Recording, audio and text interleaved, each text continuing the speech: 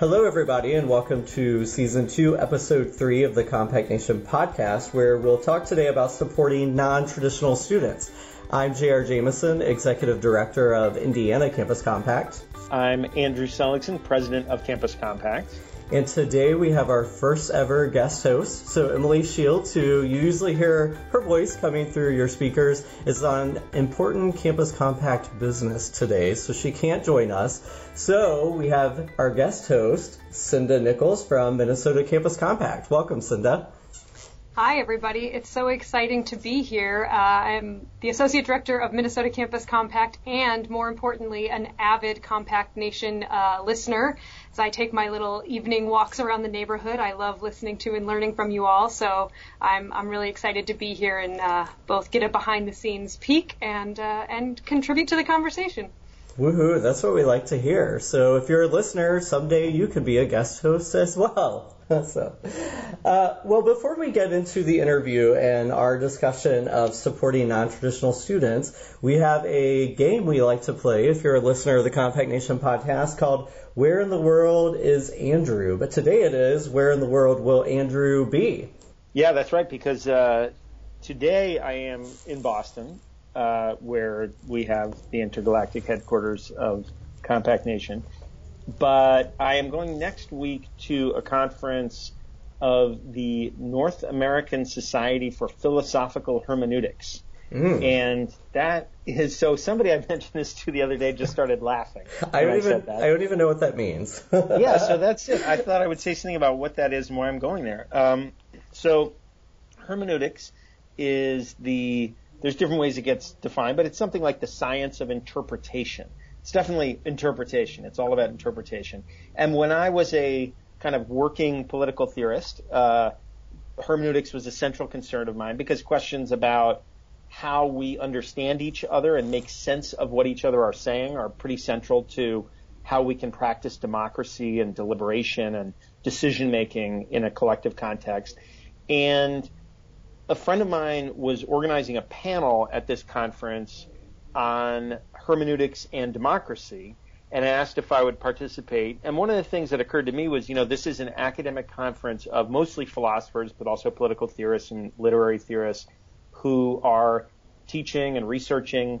And I really wanted to kind of make the case to them that they should be thinking about how, in teaching students about interpretation, they can engage students in democratic practices, in learning oriented toward democracy. And so I thought, okay, I'm going to show up and say yes to this invitation. And so the conference is in Baltimore, and I'm really looking forward to hearing how these kinds of issues are or are not showing up for philosophers in their classrooms, and to see how they respond to a kind of challenge to them to really think about changing their teaching to engage students in democratic thinking as part of their philosophical education. So that's where I'll be next week. Wow, it sounds fascinating. I wish I could go. Like I always say, if you need somebody to help you take notes, carry your hat, any of that, just let me know. It's mostly the hat, as you know, that it's carrying. That's very important. Yeah. Oh, and Cinda, we didn't tell you as a guest host that sometimes you might have to take notes or carry a hat or do any of the above. That's no problem. As far as you know, I'm carrying a hat right now. Well, that's true. Are you carrying Julie's hat? No, I wish I were. Julie is in California right now. Oh, nice. Great. With Elaine, one of our other colleagues from California. So. Well, we'll transition into our interview today of supporting non-traditional students. I had the chance to sit down with Dr. Suzanne Buglione, who is the Dean of Teaching and Learning at Bristol Community College in Fall Rivers, Massachusetts. Suzanne is widely published on community college and adult learner civic engagement, and her award-winning dissertation linked her passions for service learning and non-traditional students. She was a non-traditional student herself, so that, coupled with her past life as a community organizer, has really helped fuel her work. And I was just honored to be able to sit down with someone who is such an expert in supporting non-traditional students. So let's take a listen to that interview.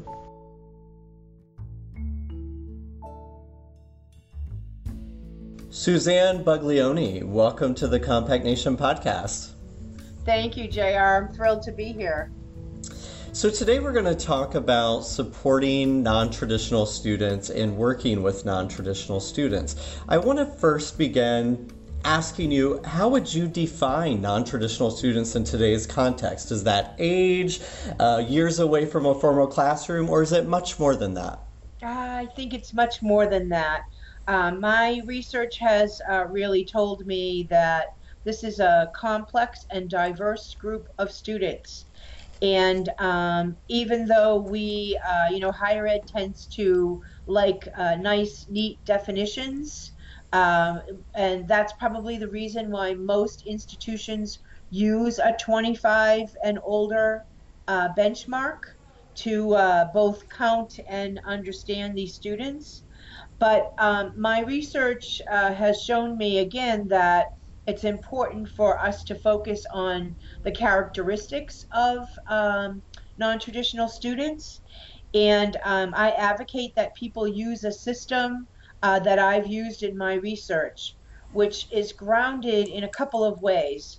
First, in the National Center for Educational Statistics, they have developed 7 characteristics for that identifies a non-traditional student. And I love these characteristics because they have worked very well in the research that I've done. The first of these characteristics is delayed enrollment into post-secondary education. And that one we kind of expect, right? They didn't go right from high school into a college setting. The second one is financial independence. And that one is a critical one when we think about the roles and responsibilities outside of the classroom for these students. The third one is that they work full-time while they're enrolled in classes. And that's true for some, but not true for others. The next one is that they're enrolled part-time in their studies. And the last 3 are that they have a dependent other than a spouse, they are a single parent, and they lack a high school diploma. So perhaps they got a GED or did a high set or came to post-secondary ed in a non-traditional way. And so what NCES does with these characteristics is they say that if you have one of them, if you have one of these characteristics, you are a non-traditional student. But there's also a formula that says that if you have multiple characteristics from this list, there's a cumulative effect. And the cumulative effect produces higher and higher risks of non-completion for degree programs. My non-traditional universe, or what I advocate people use, there's actually a model in one of my chapters in the Service Learning in the American Community College book, is also for us to draw some characteristics from the literature. And the literature tells us that these students are often low income. They often represent people of color at a higher percentage than traditional students. They're first-generation students, many of them. They're always commuters. Many of them have immigrant histories, and they have family and work demands. And particularly in the community colleges, we also see many students who are underprepared for college work, maybe needing some developmental education or some specialized bridge programming. And so the last piece that I'll also add from this that comes from my research is that the students that I have interviewed have spoken at length about how they are unsupported by family and friends.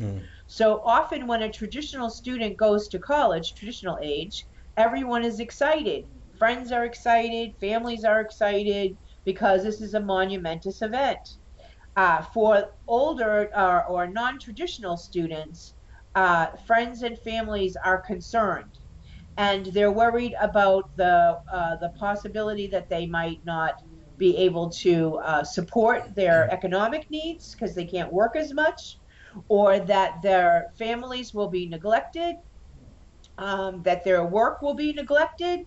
And so they often come to this experience of coming to college in a way that lacks that kind of celebration and support. The last thing, JR, is that they have a different experience at college. And so they have more of a unidimensional experience because they typically are coming to class and then leaving the campus. Mm-hmm. And so they're not engaged in some of the support structures we have in higher ed, like co-curricular activities and residence life. Those things are really designed for traditional students. Even orientation is often designed for traditional students. And so they are not only disconnected from their institutions, but they're also disconnected from students as peers. Mm-hmm. This is a really challenging population to think about for higher education and for community engagement, because simultaneous to these challenges, we know that these students are 40% of all of our undergrads. Mm-hmm. And so it's an interesting paradigm where our institutions are not designed for them, yet they make up such a large portion of the population. So, given the rising number of non-traditional students on college campuses, and also looking at the rise of community engagement in higher education being embedded across institutions right now, and looking at the unique circumstances non-traditional students face, what does the portfolio of activities look like for students who are attending an institution where community engagement is deeply embedded across the curriculum and co-curricular activities? So I think that there are two parts to that, to answer that question. It's a big question, right? It is.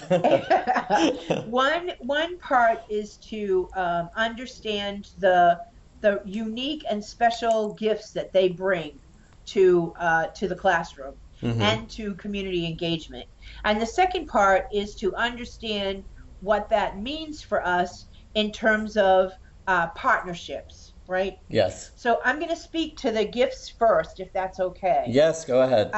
So, as much as these individuals can bring challenges and deficits to their work as college students, and particularly to community engagement, they bring a host of gifts, ones that we've really not talked about much in the community engagement field. So the first thing they bring is that they are community members. So frequently in our work in community engagement, we're trying to understand how to develop reciprocity between our students and community members. We're trying to help to be able to understand what our community members' experiences are. These students are community members. They live in our communities. That's their home. They work there. Many of them parent there. Many of them are citizens there. And so they really understand what it means to contribute to the well-being of a community, which is a great asset that they bring. As learners, they have a high value for learning. They're very intrinsically motivated. They're doing this despite the odds, so to speak. They're also looking for meaning in the work that they do. As an adult, if we're in an environment and we're not finding that this is meaningful to us, we tend to be dissuaded in some way. We might start making our grocery list. We might start doing some other kinds of things. We're distracted. Uh-huh. And so they're looking for meaning in their learning. And community engagement, we know, has this deep kind of learning that takes place that's full of meaning and transformation. They're looking for integration with their lives. So for these students, the identity of being a college student is really last on the list. They are much more so in tune with their identities of being a worker, of being a parent, of being even a civic participator. And so we want to help them to integrate what they're doing in school, in their college and career, with what's happening in their life.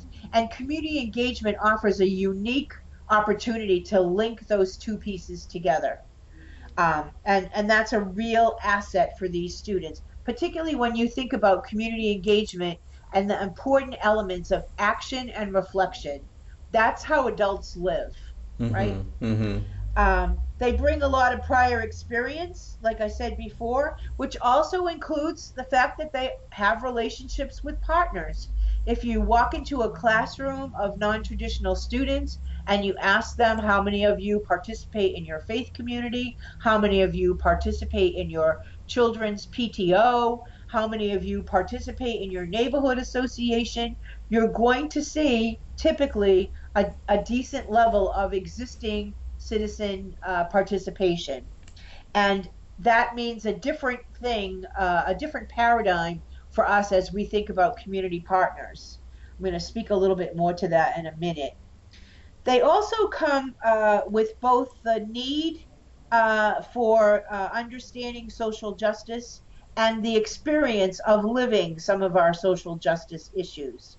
And so they need a new lens to understand these things that they've experienced, right? Sometimes they have experienced discrimination. Sometimes they have experienced frustration with some of our social issues, but they don't have a lens that provides analysis, and they don't have a lens about how to move to action. They also want to know about their disciplines, because this is a new venture for them, many of them, and their goals are often related to a new career path. And so this is, again, community engagement, which is linking the contents of their discipline with application in the field, is a really great way for them to begin to understand themselves, not only as students, but as future professionals. They have a lot of confidence and maturity, and our community partners like that, but they don't have it in the community. I mean, they don't have it in the classroom. They have it in the community. They're used to being in the community. They're used to working in the community, but in the classroom, that's a place where they don't have that kind of confidence and skills.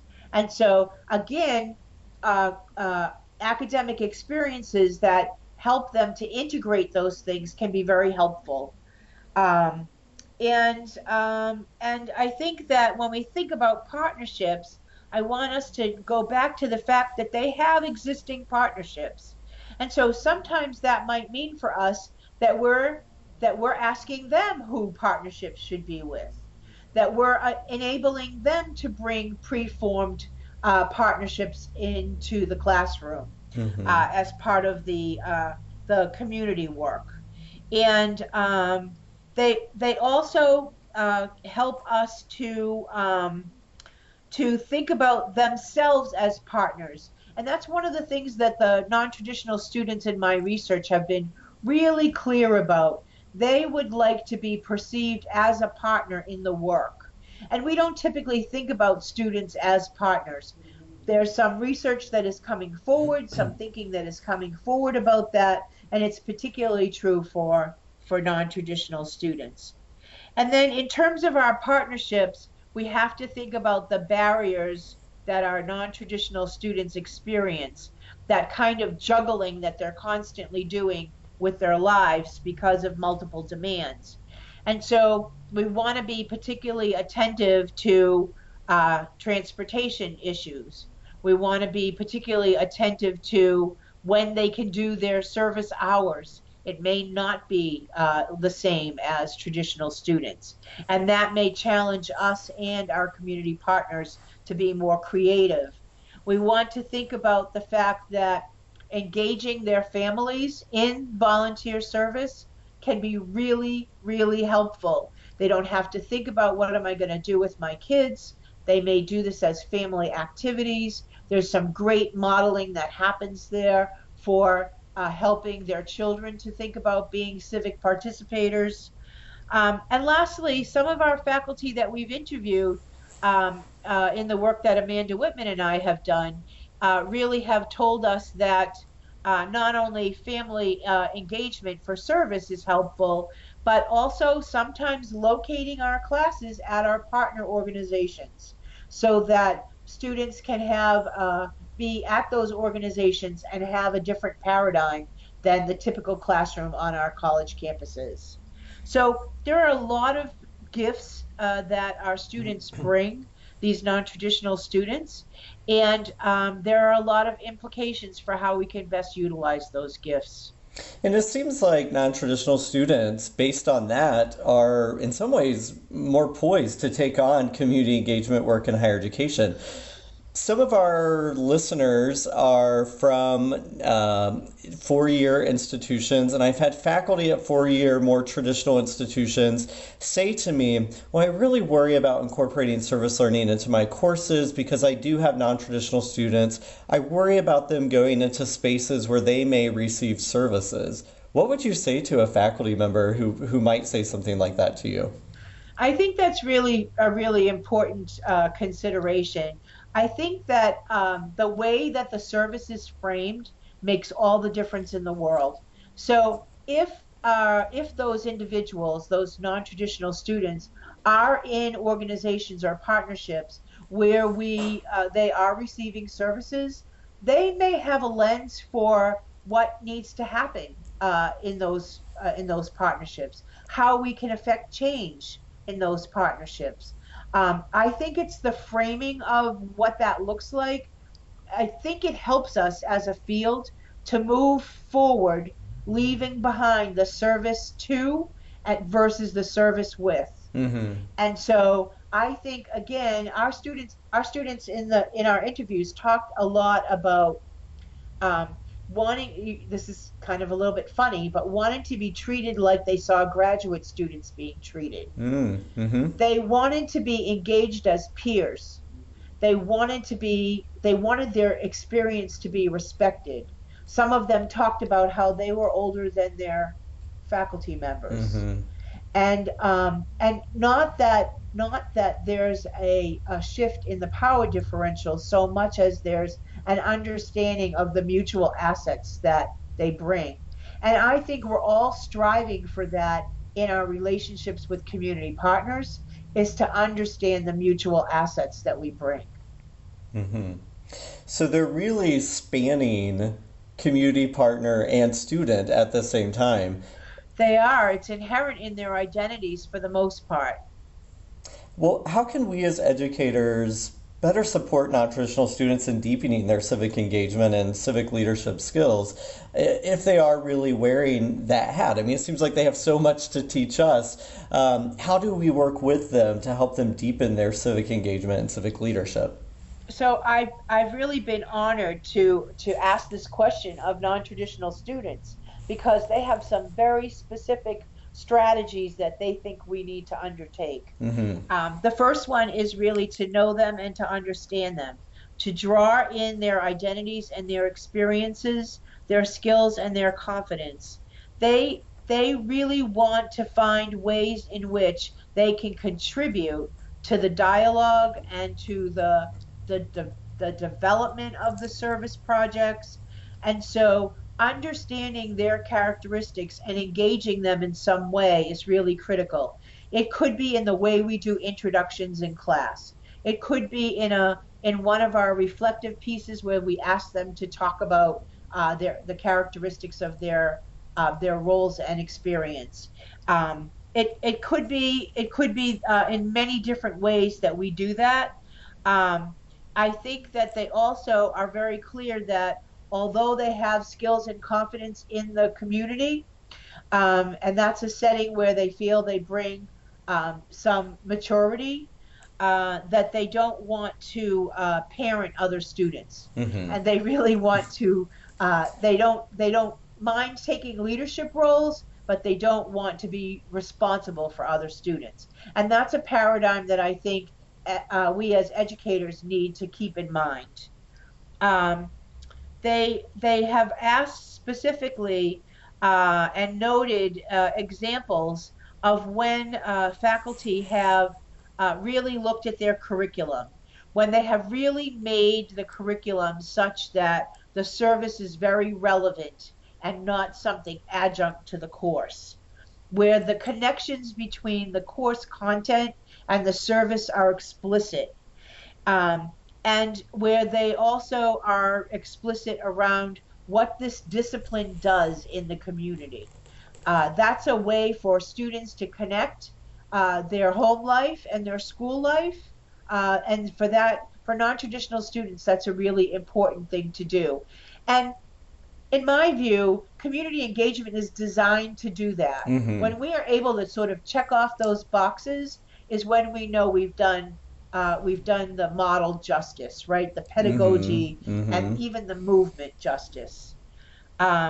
They talked about obviously things that will help them to be more engaged, right? To break down some of those barriers, as I mentioned earlier, things like what hours they can do service, whether there's transportation, whether they can bring their family. They even talked about reading. So some of the students talked about how the faculty member had been so thoughtful and intentional in choosing readings for the course that they literally connected to the communities they were working in. And that had a double powerful effect for these non-traditional students. One is that it made the service more relevant because they were also readings that connected to that community. And some of them were like newspaper readings. They weren't, academic or research readings, more popular kinds of things.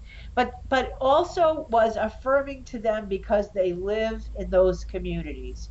And so that's a small thing that they mentioned that was really important to them. They talked about group work and project-based work.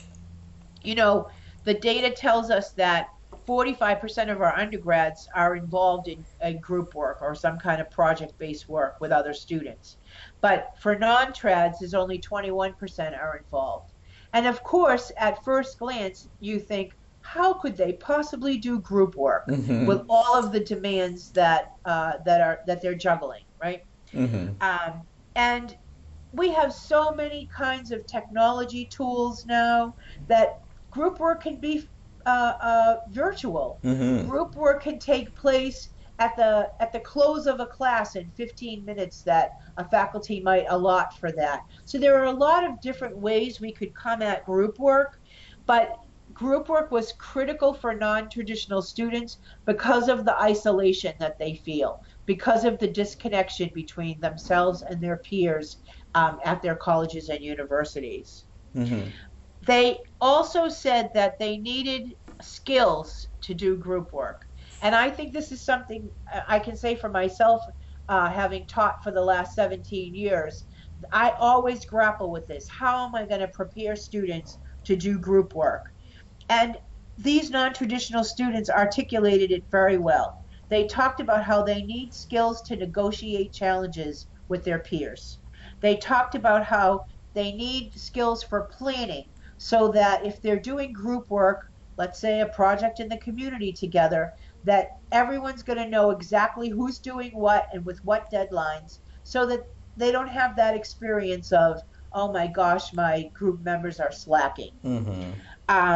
They need skills around dialogue, this kind of intergroup dialogue. Sometimes the older students or the non-traditional students see themselves so differently than the traditional students, and vice versa, that they only see the deficits and don't begin to see the assets. Students in my interviews talked about how they learned so many technological skills from younger students, and the younger students learned so many things from their experience. It's a perfect combination as long as there's that opportunity and that preparation for them to do so. And that relies greatly on the pedagogical skills of the faculty member. This kind of dialogue, this kind of preparation for group reflection, it's kind of like being a cultural broker. We think about that sometimes when we're trying to, with a traditional group of students, how are we going to equip them to have the best possible experience in a neighborhood that looks nothing like them? Here we're talking about doing that even in the classroom because we have some non-traditional students and some traditional students. And I think the other part of this is that, for me, community engagement also has a lot to do with changing our institutions and how we can help them to be more inclusive, how we can help them to make connections with all of our students, with the community. And so there's another element here that is an opportunity for us to help our institutions think about non-traditional students. Mm-hmm. It feels like to me it's a real asset having non-traditional students in the classroom. So going back to the special gifts that they carry with them and thinking about them being integrated within the classroom, it feels to me like they're right for community engagement experiences. And if the faculty member sets up the experience correctly, and we would hope that even if there are non-traditional students in the classroom, that the experiences are being set up in a way that there is a pre-orientation and understanding and all of that. But it seems to me that having these students in the classroom provides multiple opportunities for them to be engaged, to talk about their communities, to also allow the other students who are not non-traditional learn from them and learn together. So it sounds like having non-traditional students in the classroom actually may be more beneficial than a room full of just traditional age college students. There are some significant assets, and I think it goes back to the broader ideas around diversity, that the more variance we have, the more perspectives, the more experience, there's a richness that comes with that. I will say one thing, and that is that like many of our traditional age students, non-traditional students in the beginning of their community engagement journey cannot imagine how they're going to pull it off. Mm-hmm. And so one of the things that we have found is that it's important that it be required for their academic experience. And because what happens over time with the support of the faculty and with these pedagogical techniques, they figure out, yes, I can do it. And then what our students told us afterwards was that they would do it again in a heartbeat. It was the most amazing experience for them because it really helped solidify them as a student, which we don't typically think about as an outcome of community engagement work in our institutions. Mm-hmm. Over the next 5 to 10 years, what opportunities and challenges do you see in meeting the matriculation needs of our non-traditional students? We still have a bunch of challenges ahead of us. I think the first one is how we define these students. We don't have common definitions. To use an age requirement from my perspective is discounting all of the characteristics that we know are part of their experiences. And so counting them, naming them, even the term non-traditionals. So, when the time comes when they're more than 50% of our population, will that still make sense to us? That's a question I don't know the answer to. It's a very good point. We need to support our faculty. We need to help them develop these pedagogical skills. We need to help move ourselves as educators to this idea of co-creation of knowledge, and that's where we can really engage our students and all of the assets that they bring more fully. Some of our disciplines are still struggling with how to do community engagement, and that may be, again, another opportunity for us as we move forward. I think that, this pedagogy really does help students prepare for careers. When we have multi-generational classrooms and diverse classrooms, our students are going to build those skills with our help that they will use in the workplace, because that's what our workplace looks like now. And so I think that there's a lot of hope in that as long as we're intentional. And I think that it's an opportunity for us to change our institutions to really commit more fully to the goal of being community engaged. and to understand that our traditional age population is shrinking. The projections in the United States are that that population will continue to shrink at least until 2021. And so that could mean decreased enrollments for us. And so how can we engage these non-traditional students more fully and keep them to retention and to graduation? These are big issues for us. And I think community engagement can be that lever. Mm-hmm. You received a Cross Papers Fellowship with the League for Innovation in the Community College, and you'll present your work at their 2018 Innovations Conference in March of this academic year in Maryland. Can you talk a little bit more about that? Yeah, I'm excited about this. I'm honored to be named the Cross Fellow. I have such respect for the work that Patricia Cross did, and I'm excited about a monograph that I'm preparing. The monograph is focused on helping community college faculty members to engage social justice issues in their classrooms across the disciplines. And I'm excited about this because I think this is an important part of what we need, our institutions need at this time, what our country's climate needs at this time. I think that some disciplines are more prepared to engage social justice issues than others. When the folks at League for Innovation interviewed me for the fellowship at one of the final stages, they asked me, how might people who teach automotive technology engage social justice issues in their classrooms? And so part of the monograph will provide a set of questions that every discipline can use to try to identify the issues that are relevant for their discipline, and some very significant strategies about how to do that in their classroom, so that for community engagement, it means that our students are more well prepared.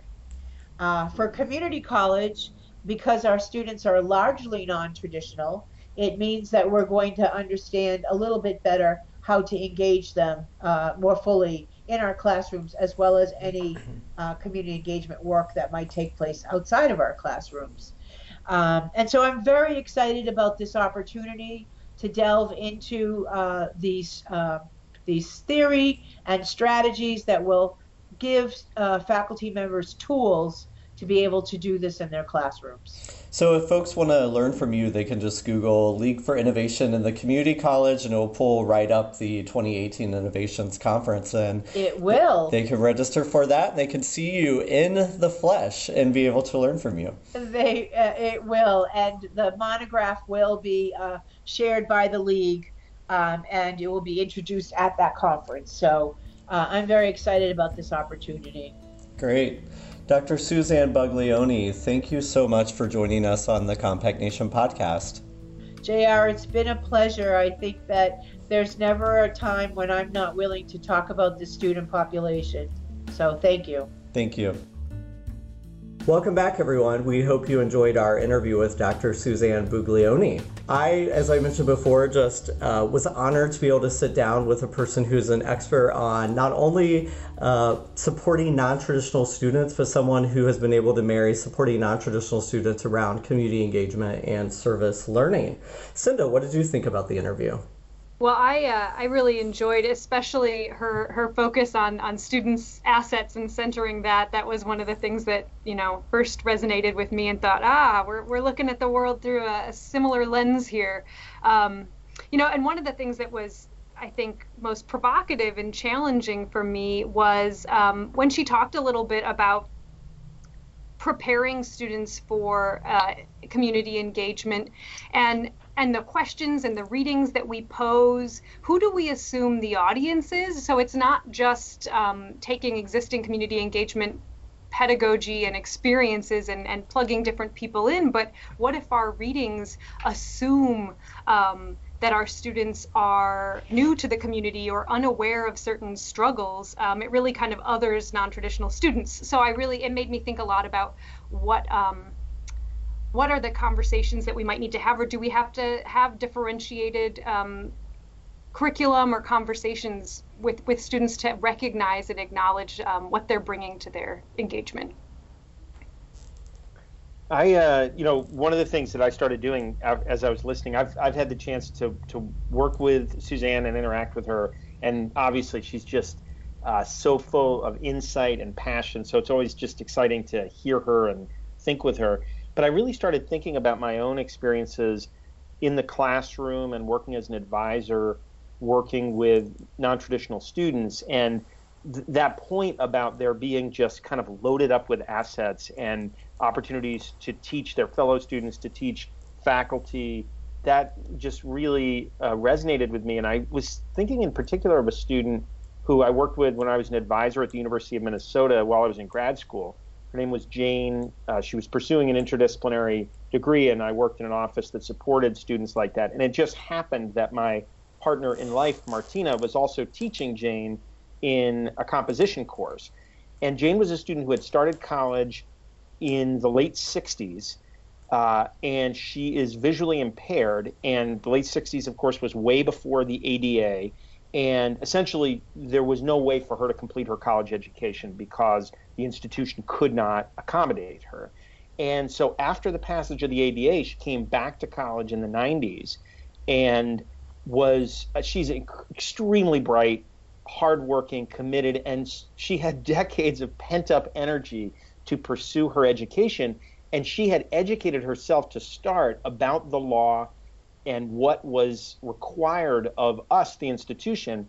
And so she did so much work educating people at the university about how to accommodate members of the disability community and how to engage them fully in their education. And she didn't get any credit for that. She didn't get any pay for that. But the value of what she brought to the university was so much greater than sort of thinking of her as somebody who didn't fit neatly into a category would suggest. And so just that really kind of hit home for me, the kind of power of non-traditional students when we recognize them as educators and community members bringing interests and relationships and commitments to the table. Yeah, I really enjoyed when Suzanne mentioned that we have to look at our non-traditional students as partners and that they often want to be viewed that way. My experience in higher education prior to coming to the Compact, I worked on a college campus that had mainly traditional age students. And I always worried about how I could accommodate the needs of our non-traditional students. And even in my role now with Campus Compact and working with faculty, I'll often get the question, and Suzanne and I talked about this in the interview, what do I do for my course? Because I'm not sure if it fits for a non-traditional student, and I don't want them to feel put out or like they don't have the time to take part in my course because it's community based. And I really liked how Suzanne said that's really the wrong way to approach it. It's a valid concern, but we should really be looking at our students and our non-traditional students as colleagues and looking at them as partners. And there are lots of valuable ways to involve their families in the process, to help them or to have them help think about who partners in the communities may be and really have them serve in an educational capacity. And that really was an aha moment for me. It just had never clicked before. And I found that valuable just to hear that perspective from Suzanne. Yeah, I really appreciated the way she disabused us of this idea that there are community members and then there are students and they're different people. And I think, it sounds like for non-traditional students, often one and the same. But a lot of what she said, I found myself thinking, hey, I bet a lot of that would resonate for quote unquote traditional students too, who, increasingly their lives and their education are intertwined and happen in the same place.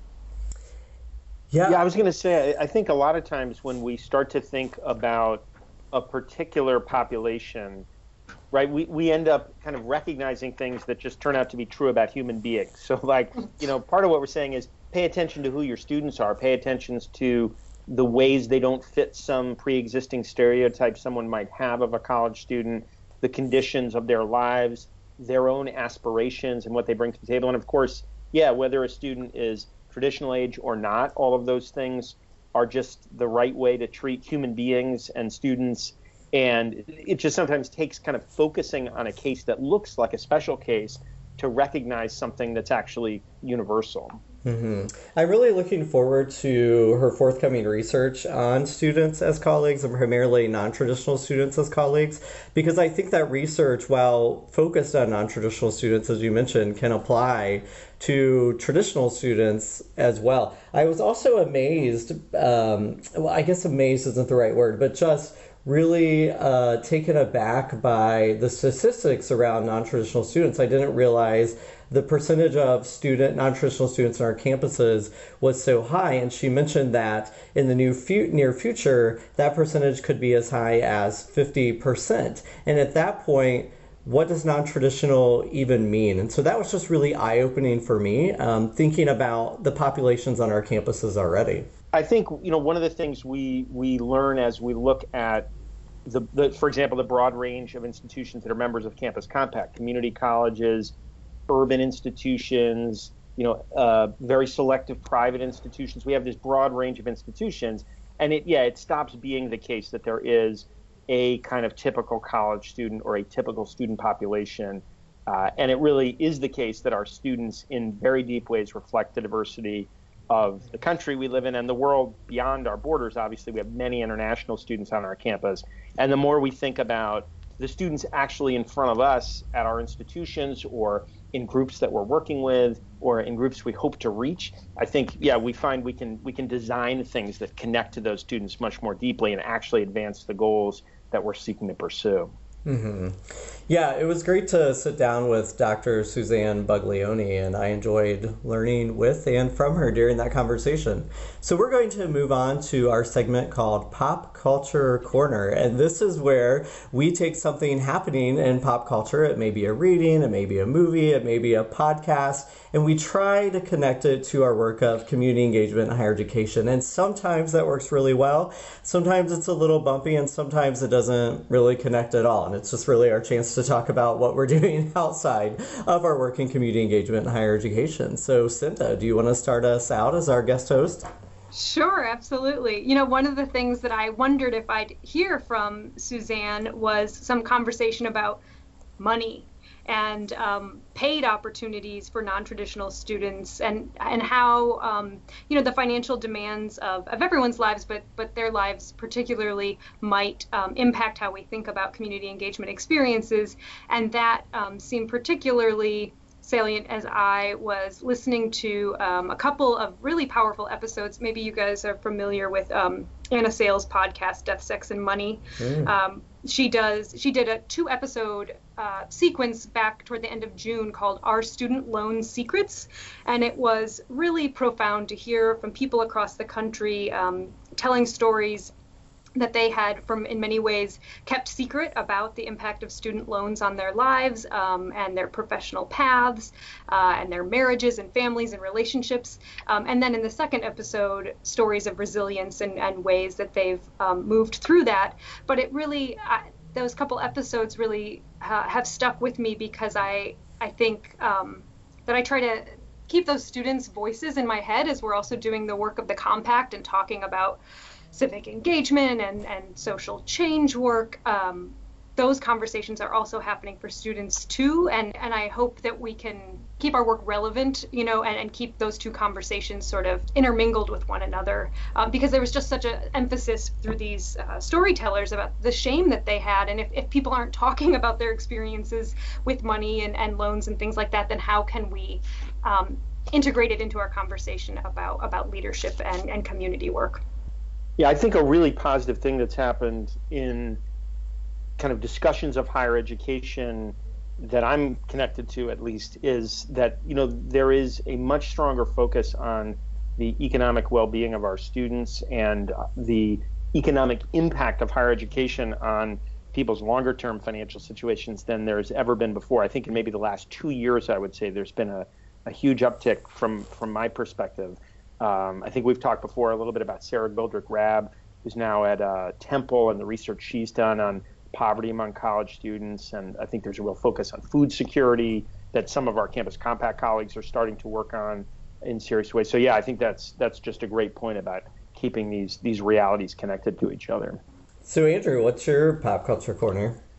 Well, mine is I should say this. My actual connections with pop culture right now are so heavily dominated by World Cup qualifying matches in soccer. As always. Yeah, exactly. Wouldn't be that interesting. Because I was thinking, what podcasts have I been listening to, and mostly it's episodes of the Total Soccer Show. But I'm not going to talk about that. And what I'm going to talk about instead is pop culture, as long as you live in like the mid or late 1930s. The story starts, I don't know, about a year ago or something. Martina and I were cycling, as we often do, in the roads around Boston, outside in beautiful little towns like Concord and whatever. And we were climbing up a hill, and off to the right we saw this fabulous modern house sitting on this hillside. And I thought, what is that? That's a beautiful house. What is that doing here? And then I rode a little further, and there's a sign. And it is the Walter Gropius house. So Walter Gropius, some of you know, the founder of the Bauhaus, a great modern architect, and that was where his house was, which I had not known.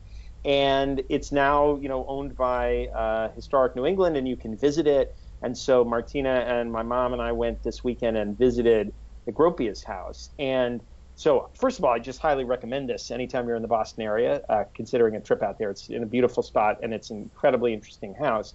But one of the things that just struck me was, so for example, you walk into the kitchen, and you don't feel that surprised by it. It's got these kind of clean sort of cabinets, like metal cabinets, very unornamented, very similar to lots of 1950s era kitchen cabinets. But then the tour guide explained that, this went in the 1930s. These cabinets did not exist. No one had ever put them in a kitchen. And Gropius, because he envisioned these, had to buy them from like an industrial supplier. They were the sort of thing you'd see in a factory, but nowhere else. And it was just really striking to me the way things that become part of our popular culture, just very often it takes some visionary to see it beforehand. And then in retrospect, it just doesn't look that amazing.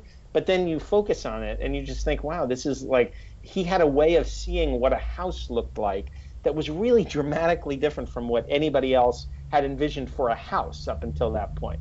So that was kind of cool. And it's just a great place, but it was really inspiring to think about originality and innovation and boldness and kind of possibility. So, and then it also connected for just the broader context of our national and global story that Gropius was a German who escaped because of the Nazi regime and was only in America because we were open to immigrants coming here and putting their talents into practice.